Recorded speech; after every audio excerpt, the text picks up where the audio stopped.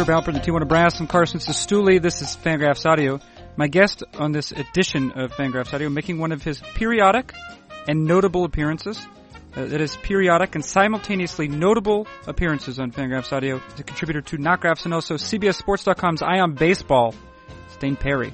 Allow me to note immediately that anyone who's come to this edition of Fangraphs Audio looking for the same sort of crack analysis that is available in the pages, the electronic pages of Fangraphs.com, please do not continue.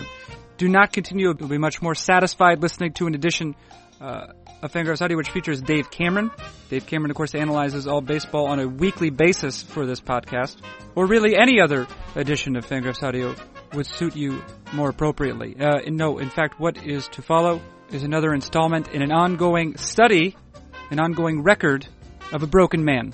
And what follows, Dane Perry talks at some length about the move he and his family have recently completed, or have completed, as you'll find out. And listeners are treated to wisdom on that particular topic, courtesy of Perry. My advice to those who have not yet bought property yet is when you're a first-time buyer, you don't have anything to sell, obviously. So buy somewhere and leave that place only on a gurney. It's Fangraphs Audio. It does feature Dane Perry, and it begins right now.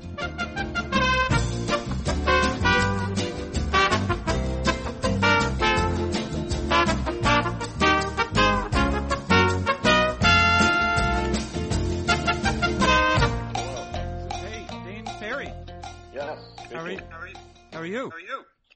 I'm trying to accommodate you. That's what I'm doing. It's very sweet of you. What? Very sweet.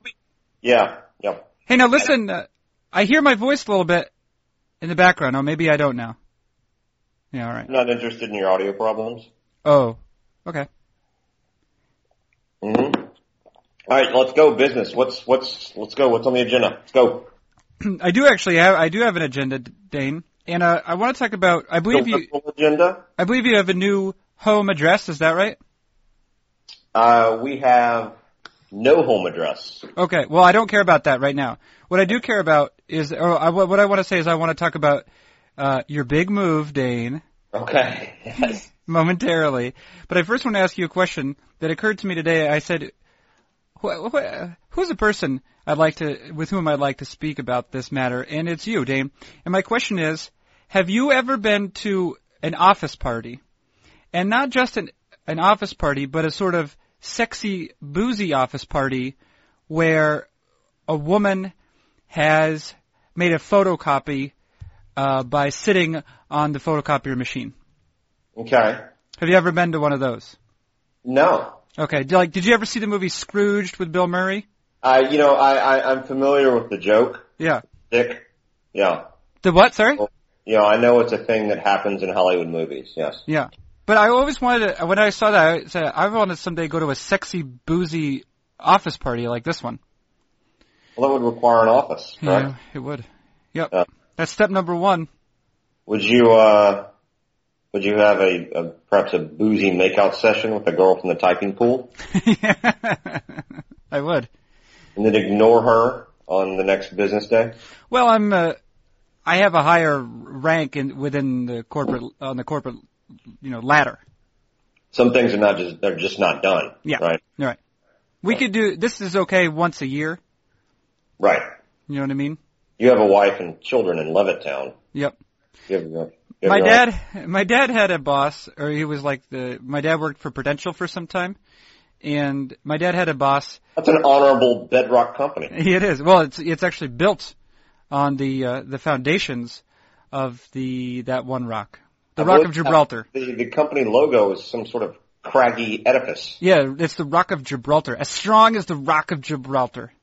Yes. That's the implication. Rock of Honor. Mm-hmm. And my dad worked there as his father before him had. Okay. And which is true, but my dad had a boss who took on mythic proportions for me as a 4 and 5 year old, because my dad would always talk about Dick Tremblay. I don't know anything else about him. I just remember everyone was always talking about Dick Tremblay. Have you sought him out on LinkedIn? No, I'm sure Dick Tremblay's so dead now. Okay. But he was in the majority of my The majority of conversations I certainly remember my dad having when I was somewhere between like 4 and 6. Okay. Yeah. Yeah, Dick Tremblay. And did he carry around a Spartan attaché? I don't know that. I do know that one time playing mixed doubles tennis, my dad was serving and he was playing with Dick Tremblay's wife, I believe. Oh. And he hit Dick Tremblay's wife square in the back of the head with a serve. Okay. Yeah. Oh, why was she facing the other way? She was on his team. He was a doubles partner. Okay, I see. Yeah. All right. Do I have to pause first and explain to you the rules of tennis? Well, I was imagining a serve across the net to the other side. No. So there was that, and also I believe my dad... Setup for that anecdote. What's that? I blame your setup. Okay, well that's fine. My dad, I also believe, actually hit Dick Tremblay they're all Dick Tremblay. So any executive at Prudential... Hit him in the Dick Tremblays? No, but he did hit him with a golf drive. I think he got him. Your dad is pretty hazardous when it comes to the leisured sport of crackers. Yeah, he's also, I mean, he's hazardous to himself. Yeah. He hurts himself a lot, yeah. Yeah. Okay. Never have I heard my dad cuss more than when I was a young person, this is before my parents got divorced. I believe he was just outside trying to dig a hole. And he was spouting all manner of filth. And I had said, Mom, what's wrong with Dad? He's trying to dig a hole. There you go. Those are some stories from but you never, now have you ever been to an office party of any sort? Yeah, I've been to, I guess I would call it an office party. It was sort of my wife brought me to a couple, and I would as opposed to the strict confines of an office party, I would call it a party of industry professionals. Okay. Now, was it just people from your wife's? Stop you talking. Not necessarily tethered to a single office. Sort of a party cum networking opportunity. Were they all in the same company or the same industry, which is what you mentioned? What? I just explained that. The same industry? Yes. I blame your setup for my misunderstanding. Is that fair? I'll wear that, yeah. All right. Now, would you ever be tempted, or have you ever been tempted, to make a photocopy of something other than just documents? No, it seems dumb. Okay. Also seems vaguely carcinogenic, maybe? Well, insofar as there's like a laser, right? Is there like a laser? Yeah, and like, all those chemicals you put in copy machines and that thing. Yeah. Yeah. Maybe that's, I can't tell you the last time I used a copier. Mm-hmm. It just doesn't, is that even a thing anymore? I believe so, yes. I believe it. For example, if you are a teacher of some sort, sometimes you'll have what you might do is print out one sheet at your home office, and then you will make copies of that one sheet at the school. Do you remember, are you old enough to remember when, like, say in elementary school, the copies would be like, they would have purple print? Yes. They'd be moist and kind of smell like a coroner? Yeah, they have, like, definitely some manner of, it was crude, as if crude oil alone had been used. Right. To reproduce the original document, yeah. Well, now, was that a mimeograph, or is that just an early product of like an early copy machine? I think they were just all called Xerox back then. Yeah. Because I remember my mom telling me when she had a job in the late 70s, they would actually just have to make mimeographs. And yeah, you got out that sheet. It was like a 3-ply piece of paper, and the middle layer was like an ink sheet essentially, and you made an impression. I'm going to guess that stew of chemicals has quite a body count. Mm. I bet a lot of people of my generation have succumbed to their exposure to mimeograph and Xerox stuff. Did you ever Yes. quaff deeply? Yes, I did. I would even like wave my hand, to get the aroma circulating beneath my nostrils. Oh, right. Yeah. like one might while preparing some manner of fine cuisine. Yes, yes. If one has made a roux. Correct. Yeah. Okay. Yes. Yeah, really get it in there. Yeah. Yeah, anyway. I was just thinking about that. Just a boozy, sexy. Right now I'm at my wife's, my in-laws' house, my wife's parents' house. And they actually have Is this in the great state of Michigan? It is, yeah. Okay. They have a downstairs bar area. All right. That has long been neglected and is used now for storage. But you sense this is the sort of place, and I've been to other houses that have similar spaces. There's like a great deal of optimism surrounding these sort of spaces. Okay. Like, we'll have friends over from the neighborhood. There are some bar chairs. I can imagine any sort of promotional materials concerning a space like this where everyone's sort of gathered around, and of course there's a bowl in the middle with everyone's keys in it. Right, yeah. There's non-zero chance that something amazing could happen. Yeah.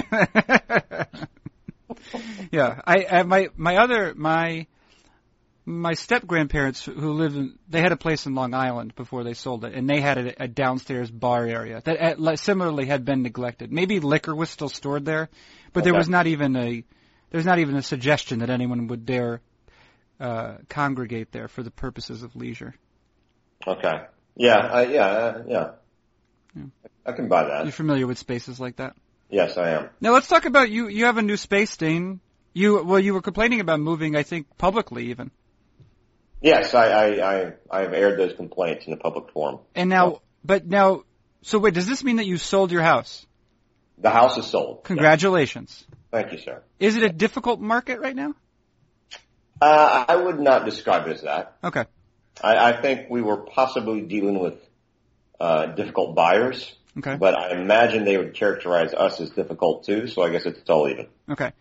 Now, do you have a place into which you can move? Or are you there right now? We are set to close on our new property on August 15th. August 15th, okay. So that gives you at least 2 weeks away. Yes, correct. So where are all of your earthly possessions at the moment? The majority, okay, the percentage, are in storage. Okay. Via the fine people of USA Moving Storage in Skokie, Illinois. Okay, now did you hire movers? Yes. Smart. Yes. This is not like a bro apartment that I could move myself with a buddy. You know what I mean? Yeah. It's like a house with a lot of pointless possessions. Which you've accrued, and I'm sure you see certain things and you wonder why that's anywhere near your body at this point. Right. Yeah. So in order to move properly, I had to hire the working defeated to help me. Now, were they Russian? They were not. Okay. They were not. If I'm not mistaken, because I've had some friends who've lived in New York City, yes. And to the best of my knowledge, every mover in the city of New York is Russian. Okay. They have cornered the market. Chicago to end up with a Pole or a Bulgarian. Mm-hmm. Did you end up with either of those? I did not. I had some very professional and hardworking Hispanic gentlemen. Okay. Just one guy?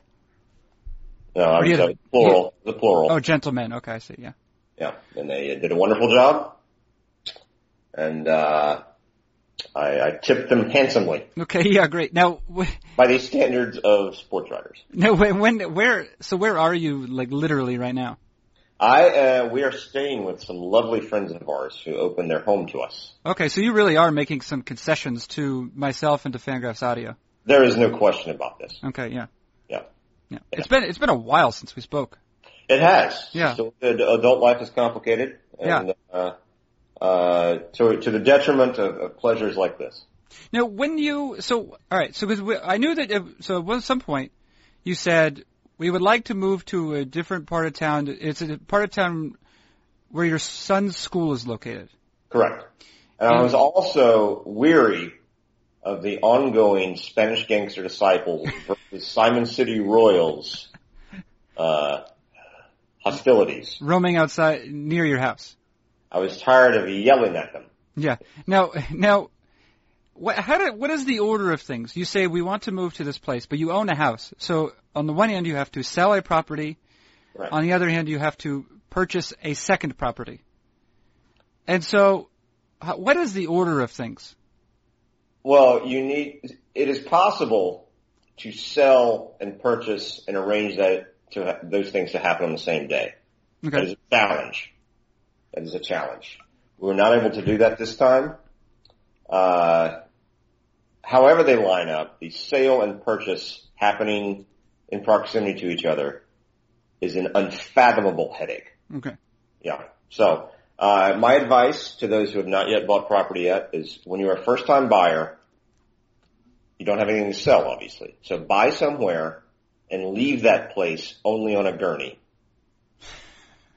Do not enter the real estate market again. Buy something and die.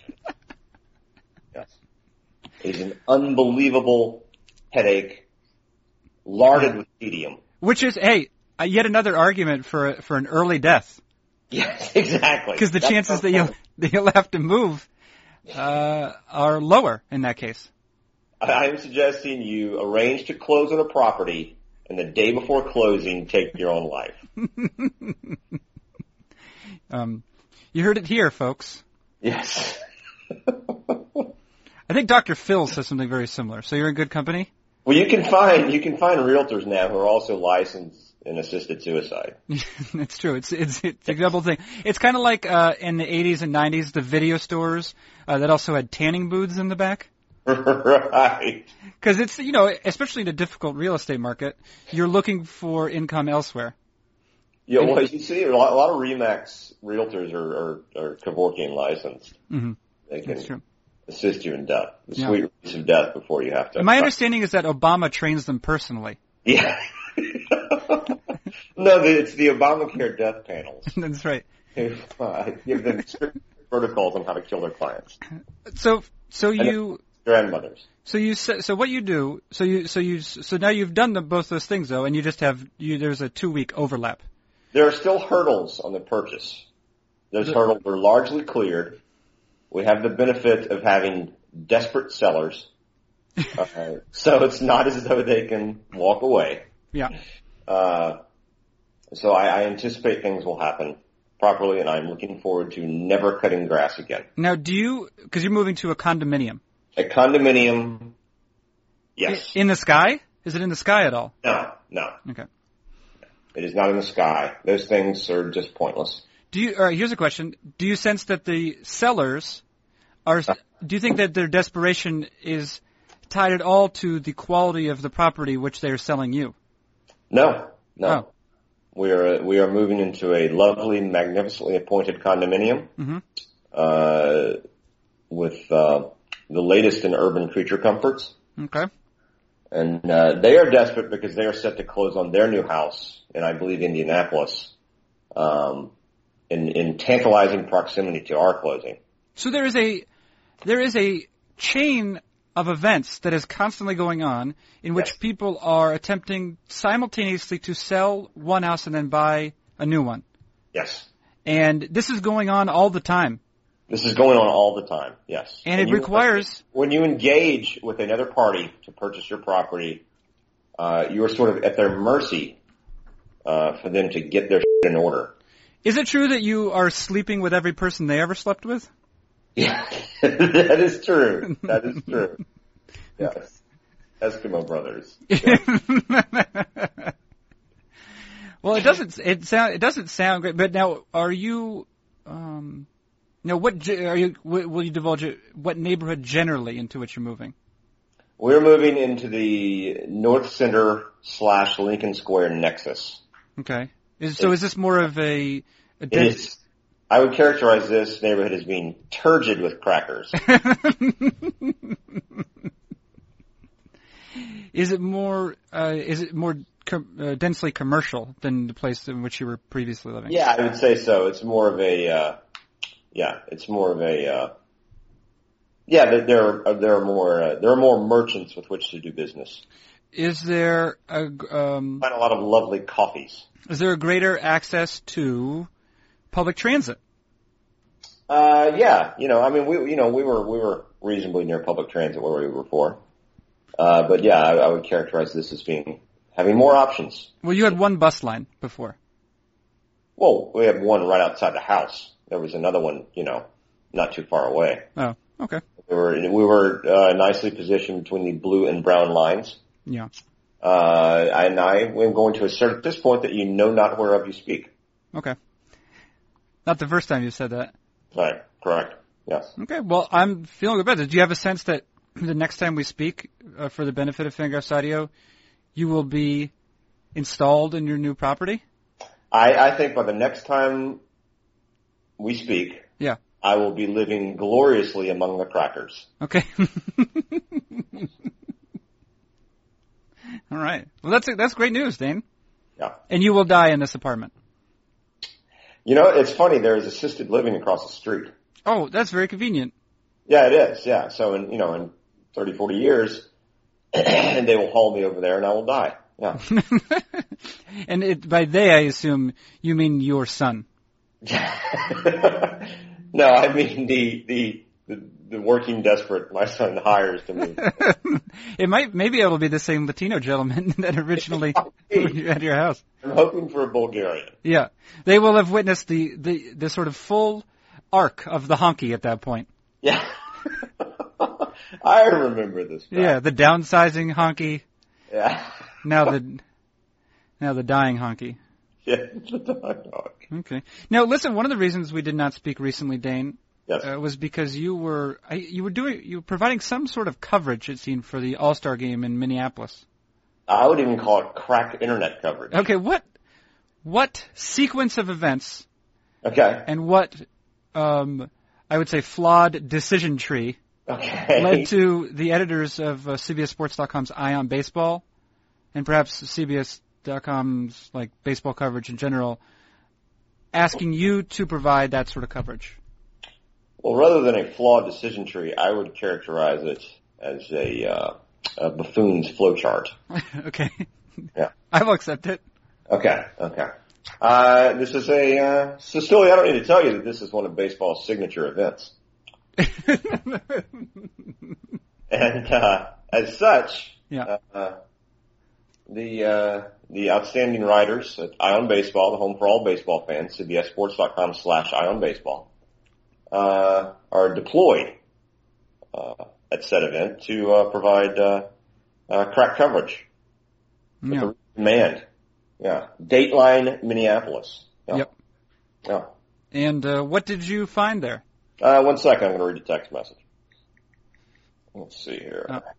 Okay. Is it an important one? Hello? Yes. Yeah? I was just reading a text message. You need to shut up. Yeah, okay. I'm going to pour myself another cup of coffee. Sounds fair. Looks like I forgot to put the top on this coffee, so it's probably lost some heat. It's all right. All right. What were you saying, Stoy? What did you see and hear during the All-Star break of note, of any interest? Well, if you're really interested, you can go to CBSSports.com/Eye on Baseball. Okay. All-Star Game tag and see all the stories that were filed. I guess the thing is, what I'm trying to say is I'm not that interested. Okay. I would just like to have you digest it for me. Let's see. Still, I don't remember. Mm. Did you enjoy it? Did you see David Temple? Shut up! I'm talking. Okay. Wrote something on Jonathan LaCroix and his opinions on pitch framing. That hasn't been covered. Yeah, I know. Yeah. I write for CBS. This probably blew their minds. Our readers, that is, not our lovely editors. Yeah, stuff like that. Paul Goldschmidt, his progress against right-handed pitching. Was he making progress in that? Did you see David Temple? Yes, I had beverages with him one night. Oh yeah, he's a nice guy. He's better looking than I thought he would be. Oh, you'd never met him before? No, I'm not saying he's handsome, but I expected less. Yeah, you were really, yeah. Yeah. You were not optimistic about that. Yeah, no, he was an affable gentleman. It was my pleasure to meet him. Yeah. We had drinks.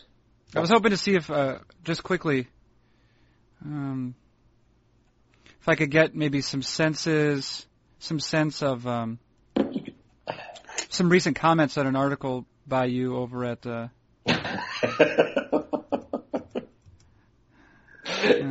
Which article would this be? No. Let's see. Just at Ion Baseball is what people are saying about you. Okay. Yeah, I very much enjoy with my commenters. We have a nice back and forth, mutual respect, and we have a high opinion of each other. Let's see. Yeah, it doesn't seem as though they're saying much bad about you today.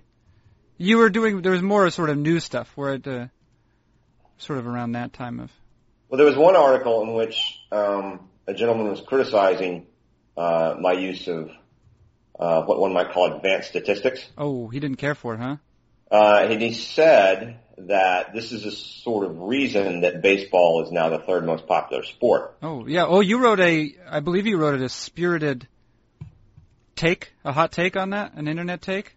I believe I did write an internet take on that. I'm not through with my little story yet. Yeah. And as a preemptive strike, he said, before you start condescending to me, I went to a top 20 law school. Oh, he did? Yeah. Well.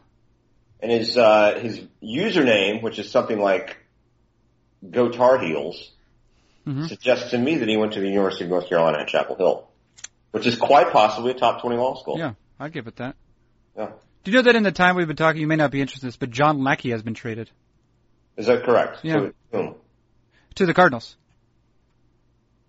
To your Cardinals. Hello? Okay. Do you believe me? I believe you that he's been traded. Yeah. Has he really been traded to the Cardinals? Yes. Cardinals acquired John Lackey. I find that very disappointing. Why is that? I don't like his face. Oh. Well, he's going to be on your team. I don't like his face atop the birds in the bat. Oh. Well, he's going to be there. It's disappointing, Sestouli. And I'm going to have to I'm going to log on. Okay. Sounds like good. You can hear me pecking keys. Yeah. I'm going to check my email.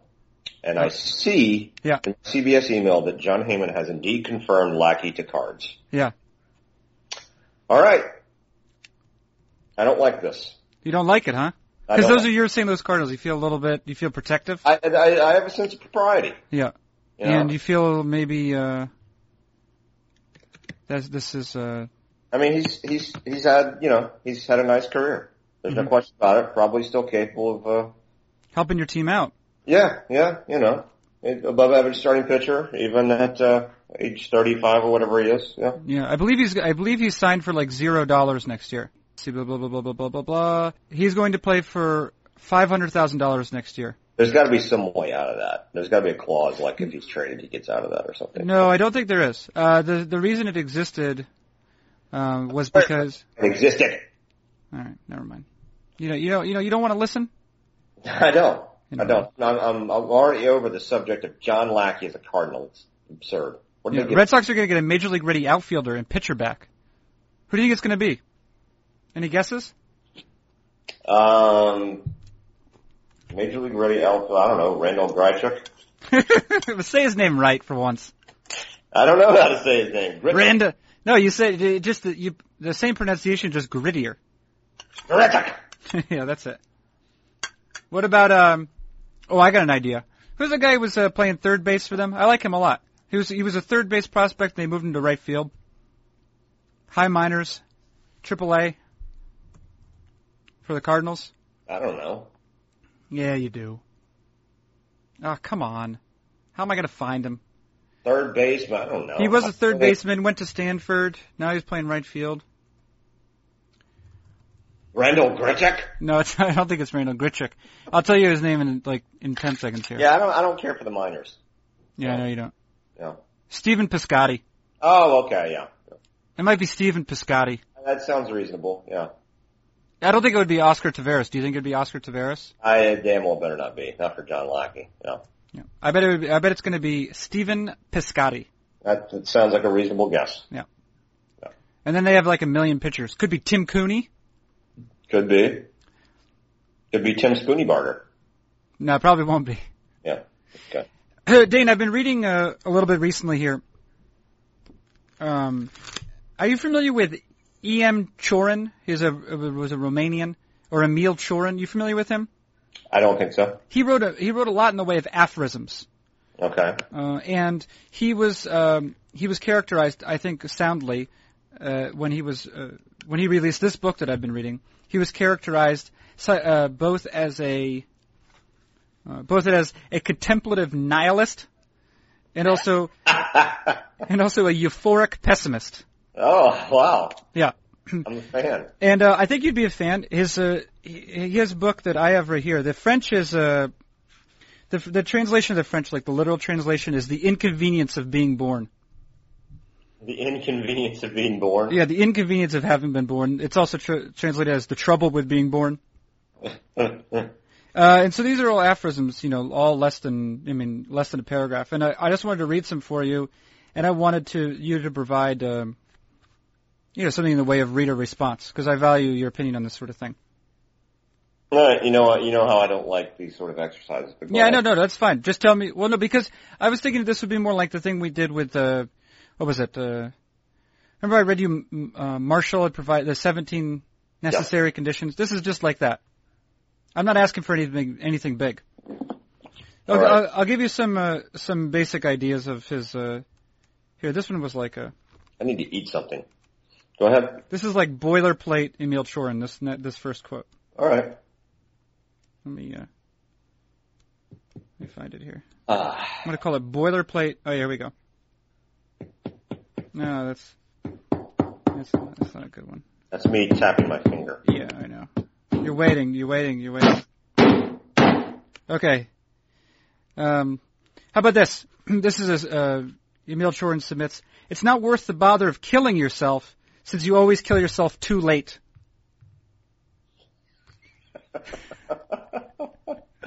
That's kind of brilliant. Yeah. It's not worth the bother of killing yourself since you always do it too late. Yeah. I guess you could. Yeah, that's kind of brilliant. Yeah, why even bother? I mean, I guess you could kill yourself in anticipation of misery. Yeah, right. But the problem is that you're in too good of a mood to want to do it. I guess you really have to. You really have to understand that it's going to happen. I guess you could really home in on and focus, with laser-like attention to the miserable possibilities and kill yourself. Yeah. Yeah, you'd have to really have a... That's kind of brilliant, yeah. Yeah, you have to take the long view. On that. All right. Oh, here's a good one. This is just it's like a question, like a call and response. Mm-hmm. The question is, what do you do from morning to night? That's the question. Answer, I endure myself. I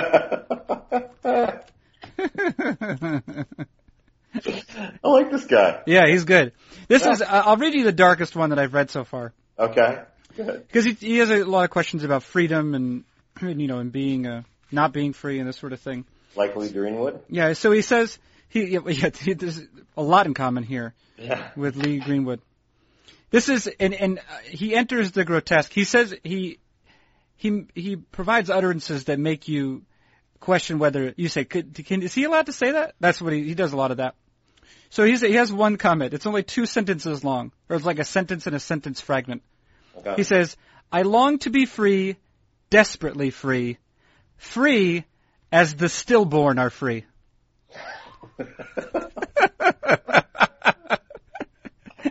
That's dark. It is dark. It's very dark. Wow. Yeah. Wow. Do you think you'd be friends with this guy? Or would you have like a distant respect? I don't think he would be friends with me. No, right. Yeah. Here's another one. He says, unlike Job, from the Bible, Job. Yes. Unlike Job, I have not cursed the day I was born. All the other days, on the contrary, I have covered with my anathemas. It's a good churn, isn't it? Yes. Yeah. I am pleased to meet you. That's how I am with this guy. Emil Chorin. Yeah. Yeah, he is, he's attuned to the approaching hoofbeats of misery. I like it. Yeah.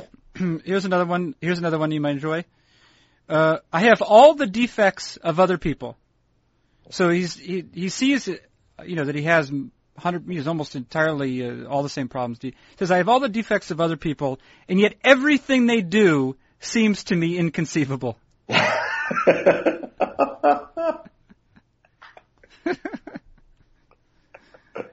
Yeah. Yeah, this guy should be a guest on the O'Reilly Factor.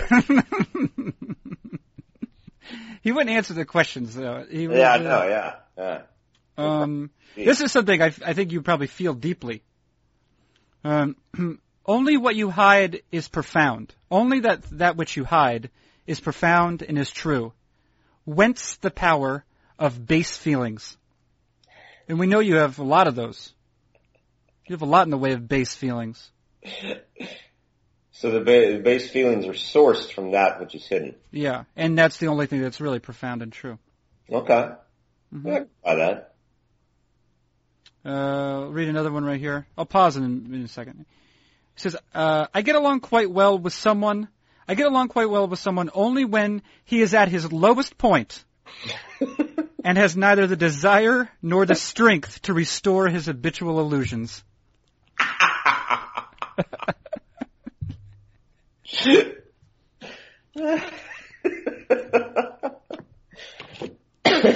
I read that. I said that's probably why I get along with Dane so well. These have the what language was this originally written in? So this book I think was written in French. He was Romanian though.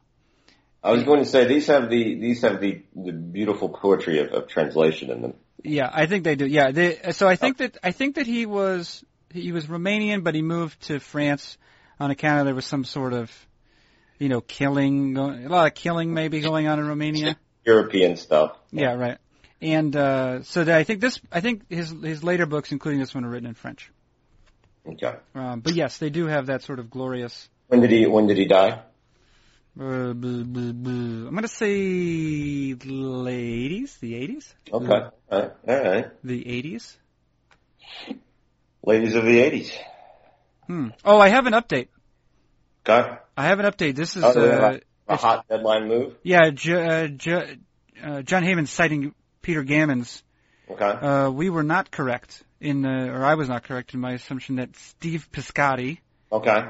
And Tim Cooney were the players. Okay. John Heyman was absolutely right when he said that they would be major league ready outfielder and pitcher. Okay. Insofar as Alan Craig. Okay. And Joe Kelly have gone to the Red Sox. Oh. Well, I'm going to miss Joey. Yeah. Not Alan Craig though? No, I'm glad Alan Craig got that long-term contract. I enjoy seeing guys get set for life. But, I think it was time for a change. He's had a tough year. He's been hard to watch this year. Yeah. And he's actually, in terms of like his approach, well, I'm assuming he's hitting for less power. Yeah. Mostly. He's not much of power decline since like 2011. Yeah. But he also depended a lot on his batted ball profile. It has depended a lot on it. If he pulls the ball, it's going to be on the ground. Yeah, pretty much. Well, that's not great. Well, so I guess they get a pretty cheap year of I wish them well. John Lackey for that. You know what? This pleases me because it probably means more consistent playing time for Mr. Taveras. Oh, yes. And now all we need is for this John Jay obsession to subside a bit and play Peter Borges. Oh yeah. How are they using Borges and Jay at this point? Is it like as a Jay is kind of the primary guy, and I find his defense in center field to be aesthetically disappointing. Mm-hmm. He looks like he's chasing fireflies. He's got a little bit of a funny body too. He's got an impressive lower half. It's not one that you typically see on a center fielder. Then again, the Cardinals also employed Johnny Peralta to deploy him at shortstop. Yes. And he has a funny body for a shortstop, but apparently that's working out. He is John Jay's lower half is the most impressive I've seen since Brett Wallace. Oh, who was it? Yes. Yeah. A lot going on downstairs. He could knock down a detached garage with the lower half. Yeah. He had enough junk for several trunks. Yes. Yes. Yeah. Like if you think of like a late 19th century aristocratic woman right. going on, like a transcontinental excursion. Yes. Like that many trunks, with, what was it? What's the term you've been using? The working beleaguered? The working defeated. Yeah, the working defeated, cowed. Beleaguered is nice too. Yeah. Beneath her trunks. There's some reports here, Dane, that the Red Sox are sending a minor leaguer to the Cardinals. Okay. All right. You think it's going to be Stephen Piscotty? What about Tim Cooney? I think so. I think I'm going to call this hashtag game changer and say the Red Sox are sending the Cardinals a prospect that already belongs to the Cardinals. Yeah. Huh. Yeah. Game changer. They're sending the Red Sox a prospect. What are they doing? Are you asking me? I don't know. Will you say it again? What? Say. Yeah, okay. Someone else? What's that? Shut up. Oh, I also found in this is, I'm not going to read this entire entry, but I will read you a phrase that I think you might be able to do something with in your life. This is from one of the Milchorn aphorisms. It's just a phrase though, or a little. It's the phrase is this: an orgy of remorse and disgust.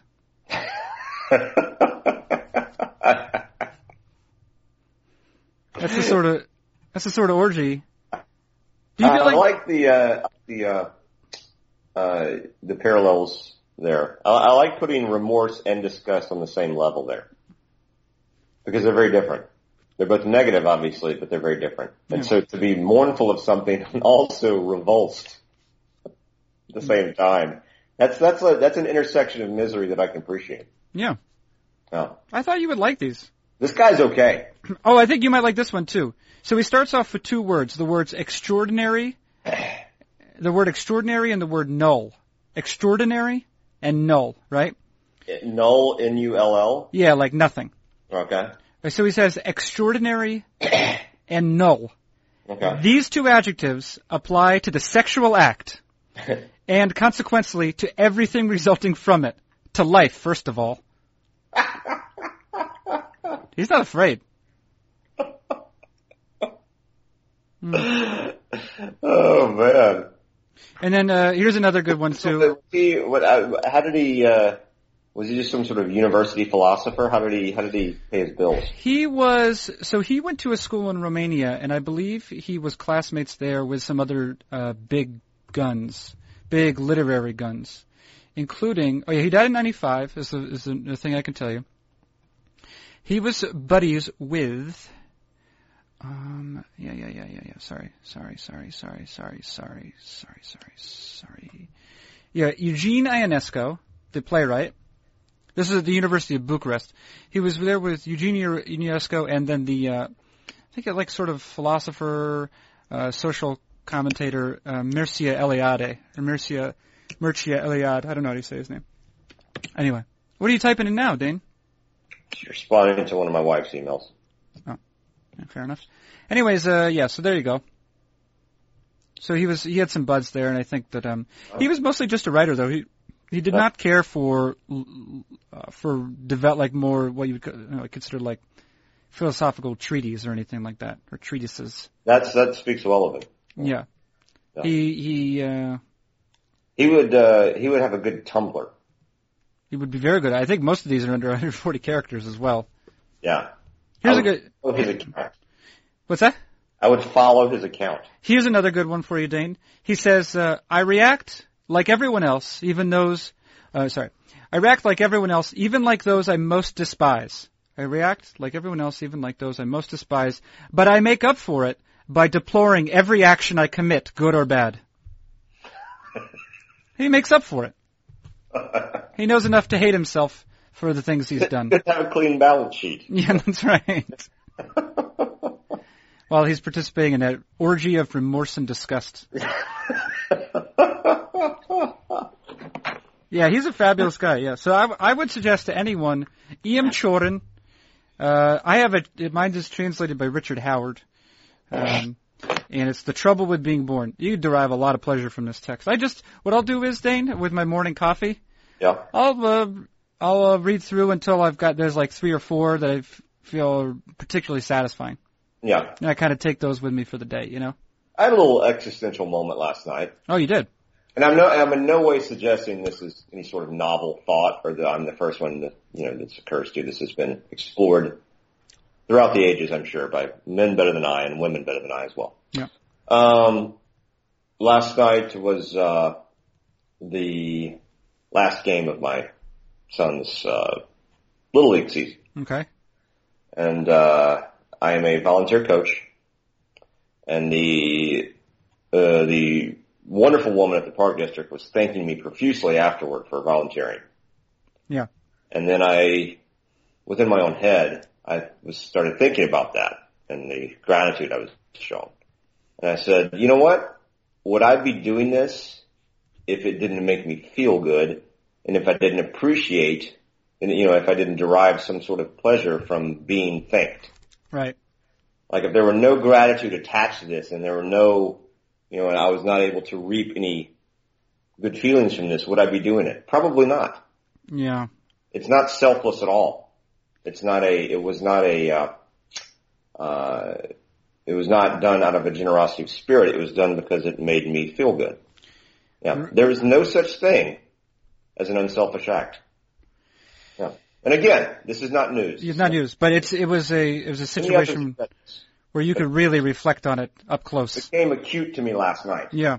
As I was accepting her gratitude, and I realized, I have been paid. Well, first of all, you wouldn't be doing it at all, I assume, if your son were not involved. Yeah, that'd be somewhat creepy. Yeah. Right. Well, but it's so therefore it's like at the very least you're there. Yeah. To participate, like in your son. Yeah. And that way you can give him, unconsciously, you can give him instruction which will help him to crush his teammates. Yes. And his opponents. Yes. Yeah. Bludgeon them. Yeah. Yeah. So there you go. Yeah. So yeah, I was left after being thanked. Yeah. Genuinely. Yeah. For volunteer work. Yeah. I was left in a haze of self-disgust. Oh yeah, right. That's the thing is you can also and I forget precisely where it is, but one of the things that Chorin talks about at some length is the capacity, maybe when you reach a certain state or there's a certain mentality that certain people possess, where you can see the end of any act just as you start it, or even before starting it. You can say, if I do this, I can see where that's going. And that's one of those things you say, oh boy. Yeah. Right. Yeah. Yeah, there is, and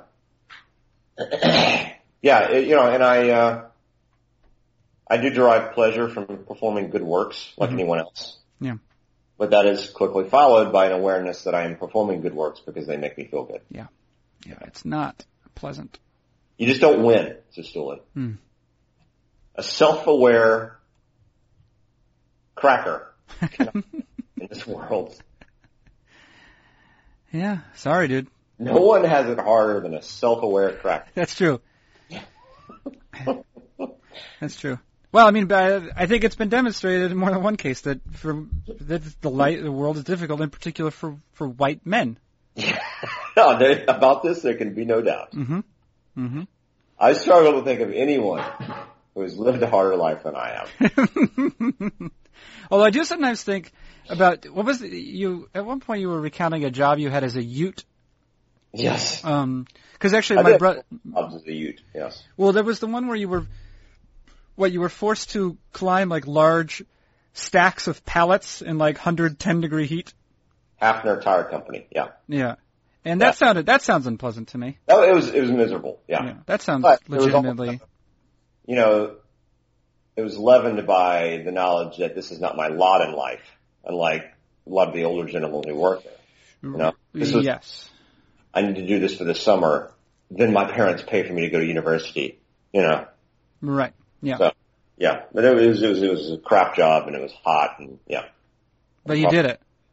Probably all violations of OSHA standards. Yeah. Right. Yeah. But you did it. You did it though. No.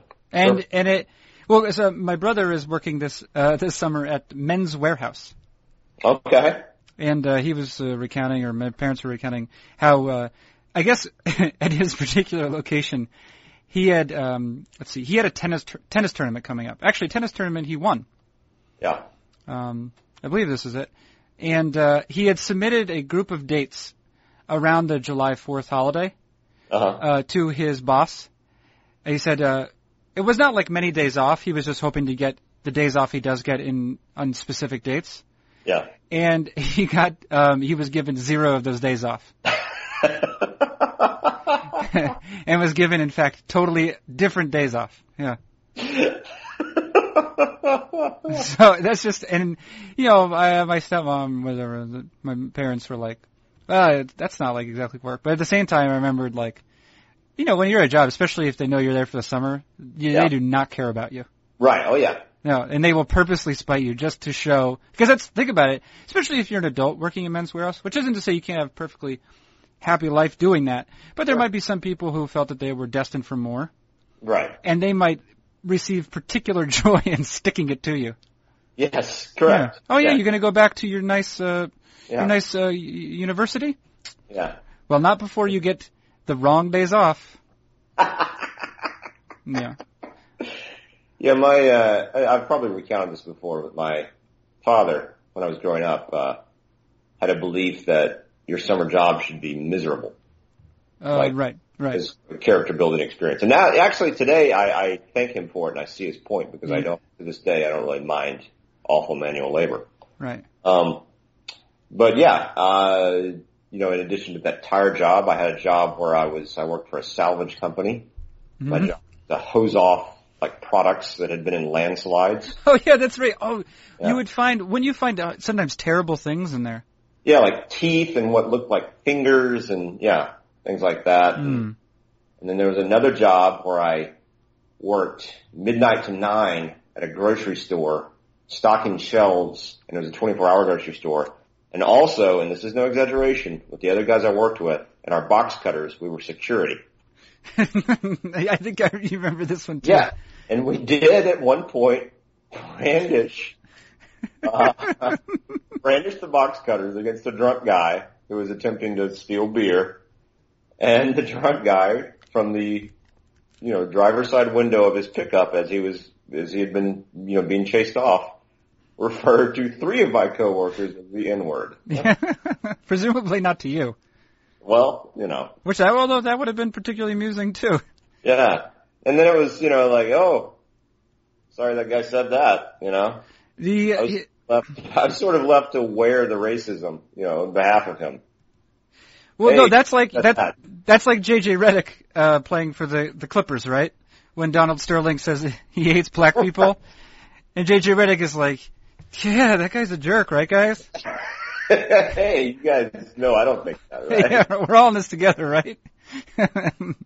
Yeah, it's an awkward situation if you're like the white guy left in the wake. Yeah, because this guy just dropped the N-word bomb. And, left. Yeah, and you're left there to answer for your. Oh man, that jerk. That guy's a jerk. Yeah. Yeah, that's an awkward position. Yeah. I started reading. My wife just read the school at which she'll be working. Is sort of like a school-wide summer reading, or maybe teacher-wide summer reading. Anyway, she just read An Ordinary Man, which is the story of the hotel manager. It's the story on which the film Hotel Rwanda was based. Okay. Hotel Rwanda. It was about the hotel manager who housed upwards of 1,200 Tutsis in a single hotel. While the Rwanda genocide of the Tutsis was going on at the hands of the Hutu. Okay. And it's dark. It's dark. Clearly. Yeah. It was what was I thinking about? Well, how sometimes like one group of people really hates another group of people. Yeah. And I guess the distinction is, right, like by myth or by legend, there are supposedly like physical differences or other sorts of differences between the Hutus and the Tutsis, but there's been so much intermarriage between them leading up to this situation, that they basically all look alike. Yeah. But you just know that some people have Tutsi parents and other people's have Hutu parents. And so it's all these people who look exactly alike, basically, or look very similar.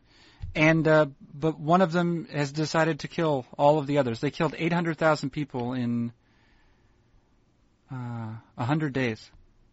Wow. Yeah, and it was just like it sounded horrible. I mean, it was like there was just this. It was, I guess, it was like a sort of process of hate speech that led up to it. And I think a president was kind of on his way out, but in order to sort of save his presidency, he decided to tap into the ethnic hatred. Can you hear me? Yes, I can. You quieter all of a sudden. I did something wrong over here. Probably. Yeah. Anyway, so it was terrible. And so there were just people in the streets. So like there was a certain radio station they would get on and be like, kill all of your Tutsi neighbors. Isn't that terrible?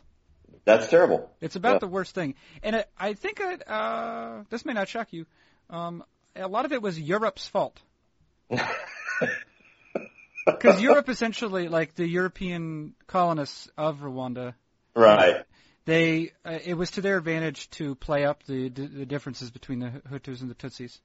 I find this not shocking. Yeah, and so anyway, worked out terribly. But this guy was a really great guy because he could have been killed just any of these days for housing all these people, and he didn't. There's a really good documentary on the leader of the UN peacekeeping force. I'm trying to remember the title of it. His name's like General Romeo something. Mm-hmm. And it's a documentary, just an exploration of how powerless he really was there to stop anything, and like how guilt-racked he is now. I think that the UN did not, at least at first. I've only read the introduction. Callie read the whole book though, and she was giving reports. At least at first, the UN did not play a particularly strong role. Oh, I'm sure. Yeah. They ignored it largely. The title is something, The Devil Came on Horseback or something like that. But anyway, it was very compelling. Yeah. Right. So moving from genocide to, I would say, an equally stirring topic. Before you go, I have one question. You know that some of the things, like with regard to your house buying and selling, I appeal to you sometimes. As we move on from Rwanda genocide, because you're older than me, you've had some of these life experiences. I want to ask you about washers and dryers, Dane. Okay. Yeah. So it's a normal course of events. You talk about ethnic cleansing in Rwanda, and then you move on to a different sort of cleansing of my garments. My garments. Yeah. Have you ever bought a washer and dryer? Yeah. Okay. How did you know which one to buy? In matters of appliances, I'm sort of a opt for the, bellwether Bedrock brand type of thing, Okay. That kind of thing. I prefer stackable front loading. Okay. But you also need to leave the door of the washer open at all times when not in use, so it doesn't develop mildew inside. Oh, okay, that's good to know. Yep. Mm-hmm. Those are my thoughts. I find stackable front loading to be a better use of space. Mm-hmm. And space is precious. Yes, it is. Now listen, when you bought yours, did you go to like a Lowe's or Home Depot or something? Yeah, something to that effect. Yeah, that's been several years since I actually bought one myself, but something like that. I mean, obviously, comparison shopping is going to be essential. Yeah. Still. Yeah. And to what degree is haggling normal in the purchase of washers and dryers? I would say it is not normal, but it is everything's negotiation, Cecilia. Mm-hmm. So there's nothing wrong with making an offer. Okay. Yeah. But negotiation, like if you're buying like a 6-pack of beer, though, negotiations tend to be less common. I would say that is probably off limits. Yeah. Probably be told to leave. Yeah. Hey, I'll give you. It says $9. I'll give you $8. Yes. And then they say, how about you give us $9 or don't buy it? Right. That's typically what they'll say. That would be a reasonable response. That's price to own. Cigarettes is a different story. Right, of course. Everyone knows that, though. Are. Okay, Danny, it's been an hour. Yeah, come on. Did you find out the identity of the minor leaguer? No. You want me to tell you? Sure.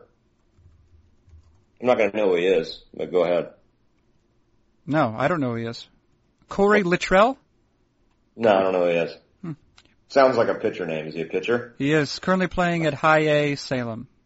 Okay. No, wait, no. That's a Red Sox pitcher, so that's why he's not. The Red Sox are sending a minor leaguer. Right. To the Cardinals. Right. Oh, I see. Yeah. Oh, okay. I thought it was the Cardinals were also sending. I guess I didn't know. Anyway, all right, there you go. Well, great, Dave. It's been a pleasure to talk to you. Sestouli. Yes.